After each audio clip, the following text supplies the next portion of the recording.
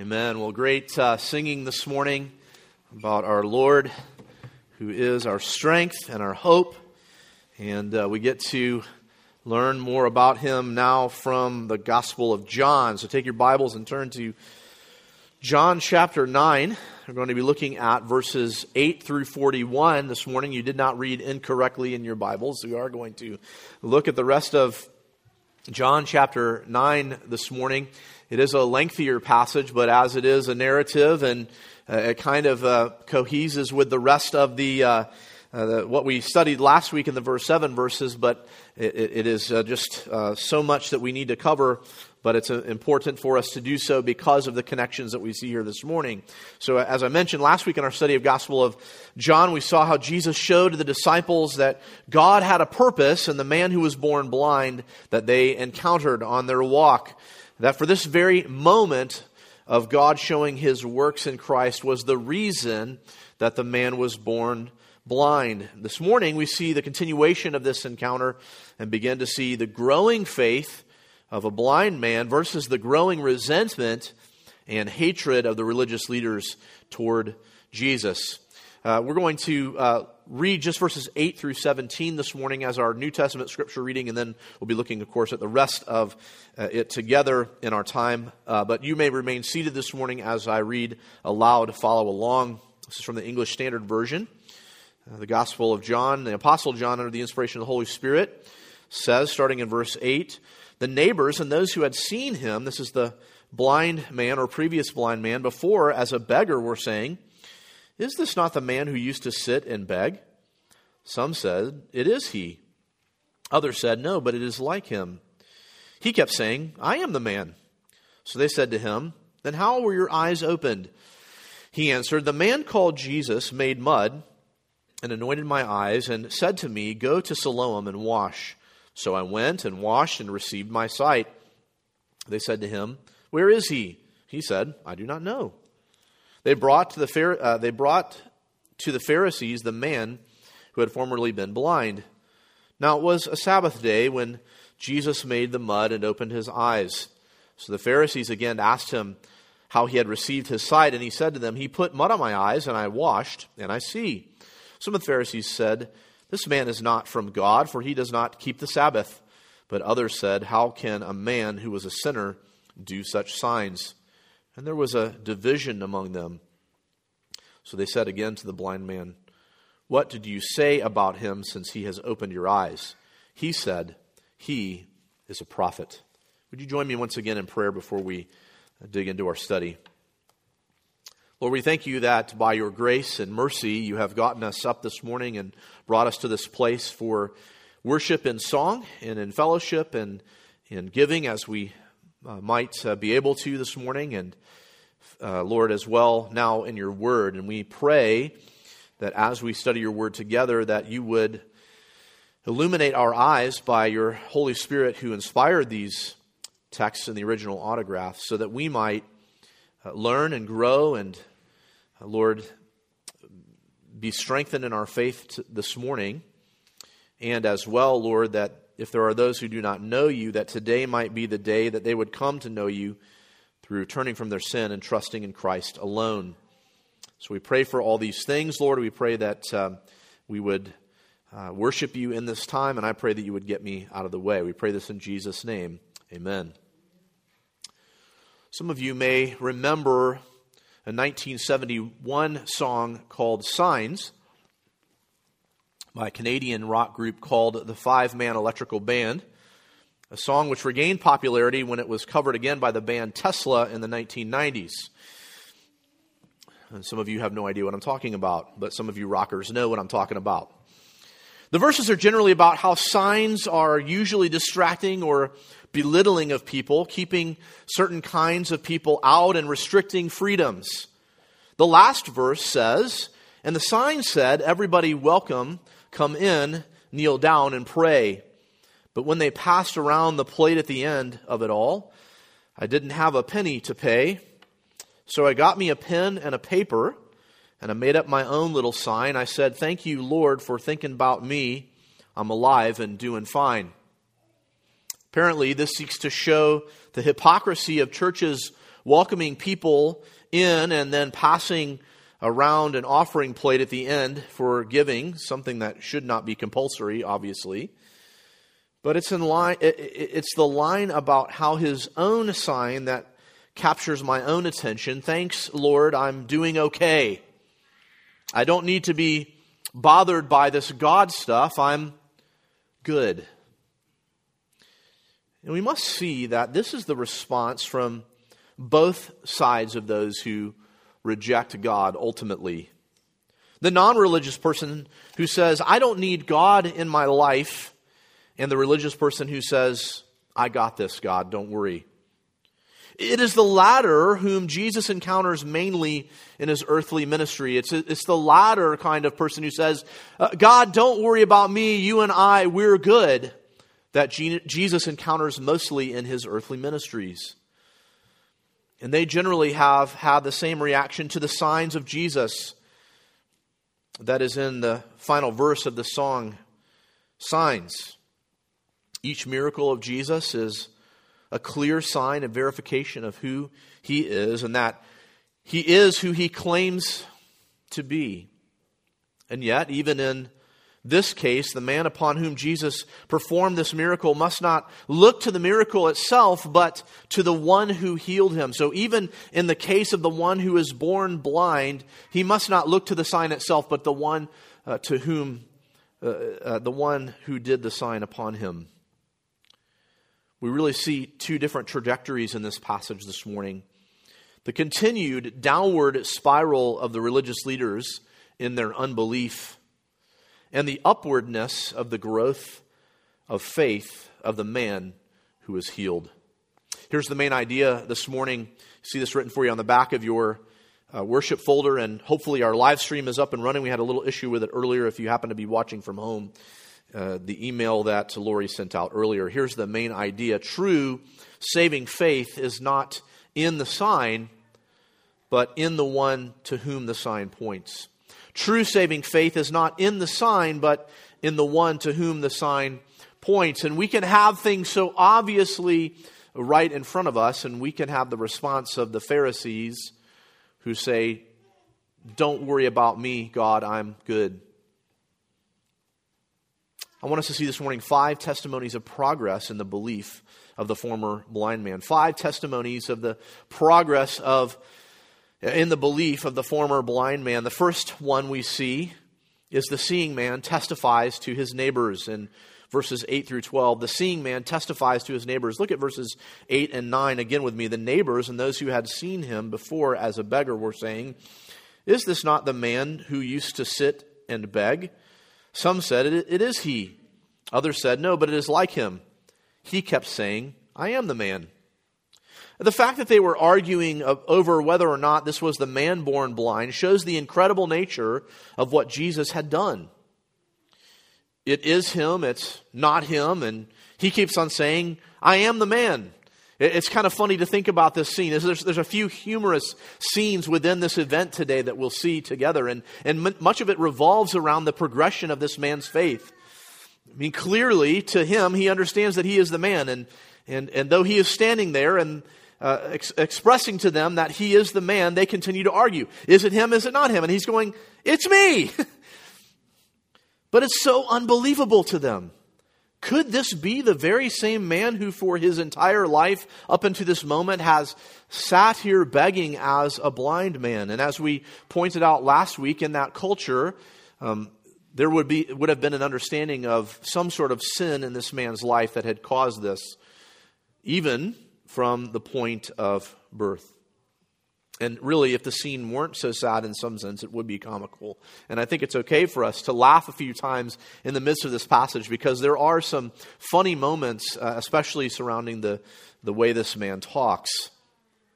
The way in which this whole event unfolds continues to show the skepticism of those around Jesus, even in the face of such a miraculous sign. This is reflective of even some in our own day who might say, if God would only show me a sign, then I would believe. This shows that for some, there is never a good enough sign.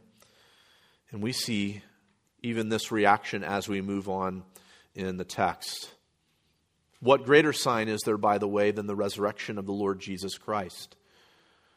The final sign of his conquering over sin and death. And that is what we're to proclaim, dear ones, to a world that is watching on to see what it is we believe. That is our gentle and respectful answer. The Lord Jesus Christ is who he says he is, and that is proven by the resurrection.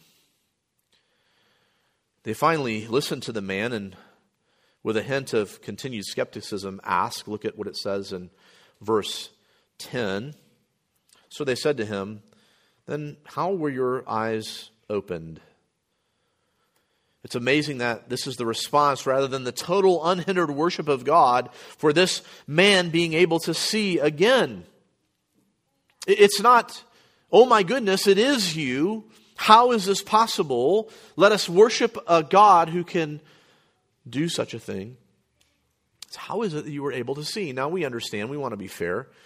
If this man was the man, and he is, who was born blind from birth, why they would ask such a question. And moving on, we see his response in verse 11. He answered, "The man called Jesus made mud and anointed my eyes and said to me, 'Go to Siloam and wash.' So I went and washed and received my sight." Notice a few things here in this man's response. First of all, he says, "The man called Jesus." This is the first step in this man understanding who Jesus is. Jesus is indeed a man. He is not only a man, but he is a man. This is again a point that we have sought to emphasize in our understanding of the incarnation of the Lord Jesus Christ, that he took on humanity truly. He is truly a man. This is a point that John later on in his epistles in the first John has to emphasize because of a creeping heresy that is coming into the church that says that Jesus perhaps was just sort of a spiritual person, not truly a man. But John says, no, we touched him. So he is not only a man, but he is a man. He relays how Jesus anoints his eyes with mud and tells him to go to Siloam and wash. And when he did, he received his sight. Again, we focused in on how this man believed in this action that Jesus told him to do. Go and wash your eyes, wash this mud off of your eyes, and you will be able to go and see. Jesus performed the miracle, and the man had a responsibility to believe and to go wash his eyes. There's nothing spectacular, though, about this request of Jesus for him to do this. In fact, there's everything unclean and unspectacular about it. And yet, when the man does as Jesus says, he who was born blind receives sight. As I mentioned last week, there is a microcosm of the cross here. The world is dumbfounded by the simplicity of the gospel, that the God-man would die in the place of sinners, and that through faith in him you can receive eternal life, baffles those who are deceived and who are enemies of God. Their next response is not to be amazed at the man who is standing there as one who was blind but now can see, giving testimony of what Jesus did, but rather to ask where Jesus is. Look at verses 10 through 12. So they said to them, "Then how were your eyes open?" He answered, "The man called Jesus made mud and anointed my eyes and said to me, 'Go wash in Siloam.' And so I went and washed and received my sight." And they said to him, "Where is he?" And he said, "I do not know." To this the man responds that he does not know where Jesus is, and that causes the people to respond by bringing him to the Pharisees, which is our second testimony. The seeing man testifies to the Pharisees in verses 13 through 17. Look at verse 13. They brought to the Pharisees the man who had formerly been blind. What strikes you about this verse? They brought to the Pharisees the man who had formerly been blind. Doesn't that just strike you? They recognize that this is the man who had been blind from birth, and they are bringing him to the Pharisees. They cannot help but understand what has happened. Now, there is a sense in which one needed to present themselves to the Pharisees as one who is now no longer unclean but clean, as we see in other instances in the Scripture. But this seems to be more about a verification from the Pharisees of what exactly is going on here. But they cannot question the fact that This was the man who was once blind. Now the Pharisees are questioning him, as John gives us an important detail in verses 14 and 15. Look at what it says. Now, it was a Sabbath day when Jesus made the mud and opened his eyes. So the Pharisees again asked him how he had received his sight. And he said to them, he put mud on my eyes, and I washed, and I see.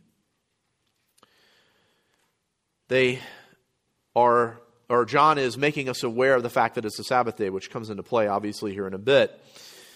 But this guy is starting to be done with this questioning here. He put mud on my eyes, and I washed, and I see. I so badly wanted to write in my Bible after that. Any other questions, geniuses? But this is the first telling that he has said, but it seems that he is beginning to tire of these questions. I mean, can you imagine being blind your entire life and suddenly being able to see? And this is what he's like, I want to go down to the Jordan and get a look at that at this point. Like, stop asking me questions. I want to use these peepers, right? But he's still having to go through these questions. So then a dispute arises among the Pharisees in verse 16, which leads them to asking the man to settle it in verse 17. Verse 16, some of the Pharisees said, this man is not from God, for he does not keep the Sabbath. But others said, speaking of Jesus, of course, how can a man who is a sinner do such signs? And there was a division among them. So they said again to the blind man, what do you say about him since he has opened your eyes? And he said, he is a prophet. Again, are we not struck by the phrasing of their question? Here is a man who had been blind from birth standing before them, and instead of being amazed, they are quizzing him about Jesus. But notice the former blind man's answer here. He moves from the man Jesus to he is a prophet, which, of course, he is a prophet. In fact, as we've discussed earlier in the Gospel of John, he is the prophet. As we've shown earlier in John, this title was one of Israel's hopes that the prophet spoken of by Moses in Deuteronomy chapter 18 would come. This is him. Here he is, having performed this sign, now not being able to be seen by the one to whom he gives sight, but knowing that Jesus was the one who did it. He says, I don't know where he is, but he is a prophet. The man Jesus did this, and now the progress of this man's faith, the wheels are turning. I mean, think about it in regard to what this man knows and understands from the Old Testament. It's only the prophets who do these kinds of things. We've talked about this before. Moses was a prophet. He performed signs. Elijah was a prophet. He performed signs. But really, there are these sort of minimal eras throughout the Scripture where these kinds of signs are being done. And so this man's starting to put together this theology of, okay, he's a man, but he caused me to see, so he must be a prophet. What we're witnessing is one who has been healed by having his physical eyes open and now begin to become spiritually healed by having his spiritual eyes open. And rather than the Pharisees' inquisition raising doubts, it is actually grounding him more in what he is beginning to understand about Jesus. But the Pharisees aren't having it. Let's continue on. Thirdly, the seeing man's parents now testify in verses 18 through 23. The seeing man's parents now testify. So first the man testifies to his neighbors, then he testifies to the Pharisees. The Pharisees say, your testimony is not good enough. They will not believe until they speak with his parents. Look at verses 18 and 19. The Jews, and remember anytime we see that article, the Jews like that, it's typically talking about the Pharisees and maybe even more the religious leaders now, did not believe that he had been blind and had received his sight, which is, unbelievable at this point, until they called the parents of the man who had received his sight and asked them, is this your son, who you say was born blind? How then does he now see? On the one hand, you want to commend the Pharisees for their seeking of the truth. On the other hand, as we will see, even as the truth is verified, it is not going according to their plans, so they do not accept it. So they just let's just make sure here that this is indeed the man. Even though he has testified for himself, let's call his parents. And so they do. Is this your son, who you say was born blind? How then does now he see? And the parents' response is so interesting. His parents, verse 20, answered, "We know that this is our son, and that he was born blind. But how he now sees, we do not know, nor do we know who opened his eyes. Ask him, he is of age, he will speak for himself." The parents affirm that this is their son, and who was indeed born blind. And they do know that he is able to see, but they do not know how he is able to see. But the parents fear. They fear. Look at verses 22 and 23. His parents said these things because they feared the Jews. For the Jews had already agreed that if anyone should confess Jesus to be the Christ, he was to be put out of the synagogue. Therefore, his parents said, "He is of age, ask him." It's interesting, isn't it? Even though the parents themselves must be amazed at what has occurred with their son, they fear. They had known him from birth. They had, at some point along the way in his growth, began to see signs that he could not see. They are certainly, at this point, understanding that something miraculous has occurred, and yet they fear. Why such fear? Why such fear? What they fear here is excommunication from the synagogue. And essentially what we have to understand is an excommunication from Judaism and an excommunication from life in all reality. An excommunication from economic excommunication, as it were. This was all of life for them. This is all they know. Judaism is their life. And if one is to follow Jesus, the Pharisees are saying, you're to be put out of Jewish life. It's not just, I'll be put out of the synagogue so I can go down to the synagogue down the street and figure out if I like it there or if they'll accept me there as being the parents of this blind man who now can see. No, this is being excommunicated from the Jewish life. And let me tell you, this is true today as well. To follow Jesus, you must see him as the fulfillment of the Old Testament promises, the foretold Messiah. I know I've shared before the story of being in London in the mid-2000s and interacting with two Sikh girls, S-I-K-H, the religion. And knowing that even though they were nominally Sikh, that if they were to follow Jesus, that would mean not only an abandonment of Sikhism, but an abandonment of their life and their family. And so when they learned of the gospel of the Lord Jesus Christ, they had to weigh the cost. They had to weigh the cost of following Jesus versus losing their family. And here we see this Jewish couple faced with the same idea that they might lose their Jewishness, their life as Jews, if they were to follow Jesus as Messiah, or even give credence to the fact that their son has been healed by him. So we see there's a cost to following Jesus.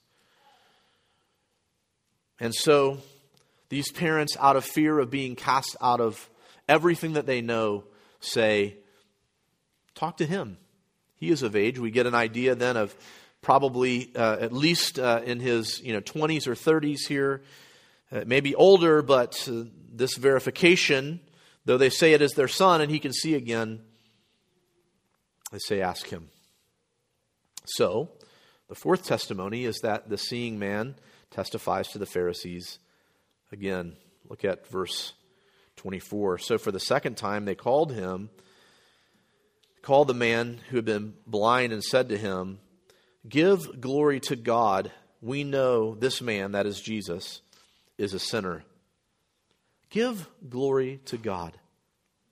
In one sense, we again have to commend them That they recognize that it is God who works and does these sorts of things. They recognize it as something from God. But they refuse to see, therefore, that Jesus is tied to it in any way, because they say that Jesus is a sinner. You see the two sides of the coin here. You need to give glory to God, but it can't be that this man is the one who has done it. He is a sinner. Once again, this former blind man isn't having it. He answered, verse 25, "Whether he is a sinner, I do not know. One thing I know, that though I was blind, now I see." I don't know if he's a sinner or not, but the evidence is right before you. I once was blind, but now I see. He is about done with this questioning. He's becoming exasperated. Look at what it says in verses 26 and 27. They said to him, "What did he do to you? How did he open your eyes?" He answered them, "I have told you already, and you would not listen. What, do you want to hear it again? Do you also want to become his disciples?" I mean, he is becoming downright snarky at this point. Why are you so interested in this man? Why do you want to find him? Do you want to find him so that in order, when you do, you can follow him too? Because clearly I can see now. And they revile against the man.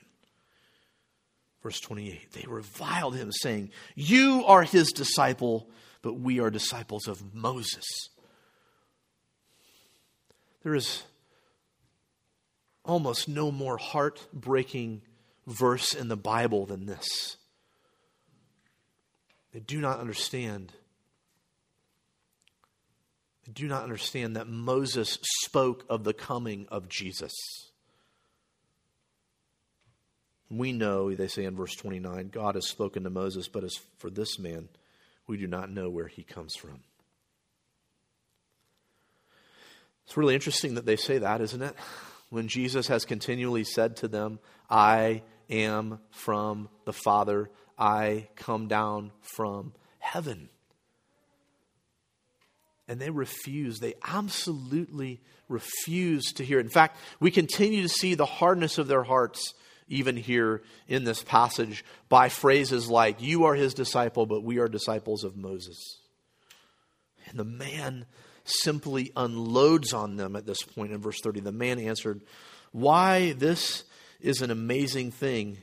You do not know where he comes from, and yet he opened my eyes." We know that God does not listen to sinners, but if anyone is a worshiper of God and does his will, God listens to him. Never since the world began has it been heard that anyone opened the eyes of a man born blind. If this man were not from God, he could do nothing. Do you see the juxtaposition here? Do you see the light that this man is beginning to see as his faith progresses in the downward spiral of the Pharisees?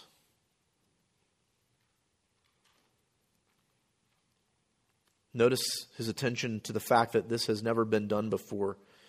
And think about our Old Testament reading this morning, and also other passages from Isaiah, which say, "In that day the deaf shall hear the words of a book, and out of their gloom and the darkness the eyes of the blind shall see."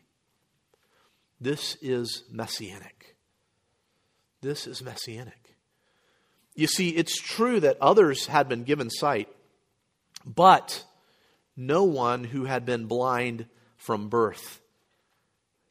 This man understands what he has been given here. In fact, we could say that maybe what he is beginning to see is what Jesus says earlier, that the works of God might be displayed in him. Is that not what he says here? We know, verse 31, that God does not listen to sinners, but if anyone is a worshiper of God and does his will, God listens to him. What does Jesus say earlier in the Gospel of John? "I do all that my Father tells me. All that I see him doing, I do. All that I hear from heaven, that is what I desire to do." And of course, with this great gospel message, these Jewish leaders repent and believe, right? No. Verse 34, they answered him, "You were born in utter sin, and you would teach us?" And they cast him out. Their response, "You were born in utter sin. Since you were born blind, we know that you are a sinner, but we have our law affirming to us that we are righteous." And they cast him out. They excommunicate him from the synagogue and from Jewish life. It is here we see they are completely and utterly self-righteous.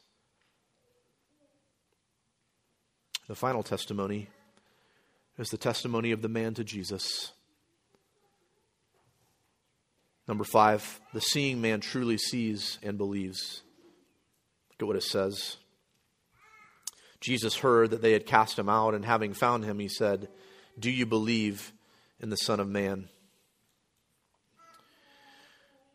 Here is Jesus now, finding this man who has just been cast out of Jewish life and offering to him a new life in him, a new family, as it were. The man says to him, "And who is he, sir, that I may believe in him?" And I think the man knows. I think at this point, all else that he has said, he has begun to figure this out. And he says, "You have seen him, and it is he that is speaking to you." He said, Lord, I believe." And he worshiped him. "Lord, I believe. You have seen him. You were once blind, but now you see. Physically, you are able to see him. And now spiritually, you are able to see him. Your eyes have not only been opened physically, your spiritual eyes are opening. You have testified as to who I am. And it is me who stands before you that am. I am he." And he says, "Lord, I believe." Now it is not a man only, not a prophet only, but now Lord. And we know that in this time period when someone is called Lord, they are ascribed to deity. By the way, how do we know this? He worships him. He worships him. Only God deserves worship. And notice that Jesus doesn't say to him, "Don't worship me." Jesus receives this worship because Jesus is God. He's the eternal Son of God. And in the final moments of this event, we see Jesus' condemning words and interactions with the Pharisees. Look at these final words with me. We'll expound them a little bit and then give our final thoughts. Jesus said, "For judgment I came into this world, that those who do not see may see, and that those who see may become blind." Some of the Pharisees near him heard these things and said to him, "Are we also blind?" Jesus said to them, "If you were blind, you would have no guilt. But now that you say, 'We see,' your guilt remains." Jesus' words here are absolutely stinging. They are a rebuke. In reality, the Pharisees believe that they see and have no need of him. They do not believe themselves to be spiritually blind, but already reconciled to God. And Jesus expresses this in other ways in the Gospels. He says, "I did not come to heal those who are well. I came to heal the sick." Those who think themselves to be well, those who think themselves able to see, do not see their need and therefore will not come to me. Jesus has continued to show that he is the long-awaited Messiah and the Son of God, but they refuse to believe him even when he is verified to be so through signs. We once again, at the end of our time here, see that humanity is faced with two options. They can see their sins for what they are and trust in the only one who can not only forgive their sins, but give them his righteousness. That is trusting on the Lord Jesus Christ, who, as we will see in the coming weeks, after having lived the perfect life, will give that life for those who sinned against him and are his enemies. And he will rise again. That's one option. The other option is that one can simply believe that they are fine, that they have no need of God, they have no need of Jesus and the Spirit. They can simply believe that the sign of spiritual blindness is in need of sight does not apply to them. And they will die in their sins and give glory to God through His justice upon His enemies. If you are in Christ this morning, my call to you is to rest in the truth of the gospel. Rest today in the truth of the trueness of one who believes on the Lord Jesus Christ being saved, being reconciled to God, having their spiritual eyes that are blind able to see, being brought from death to life.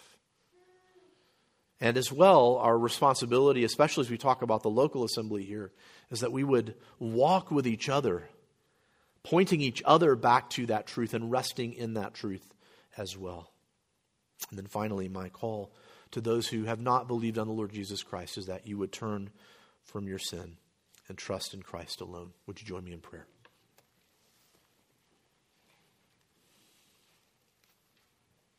Lord, some say if you would only give a sign that they would believe. And you have given the greatest sign. You have sent your eternal Son into this world where He has put on flesh, where He lived a perfect life, where He endured the sin and shame that we should have endured upon the cross, where He bore the sins of the many who would be called the sons of God, reconciling them to yourself, meting out justice upon the cross and being raised again 3 days later, ascending to the right hand of the Father, where His enemies will be made as footstools and coming again for us, Lord.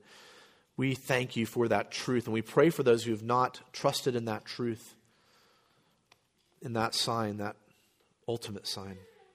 For those of us who have, Lord, we pray that we would walk faithfully with you, that we would encourage others with this truth, that we would be encouraged by others as we walk through hard times.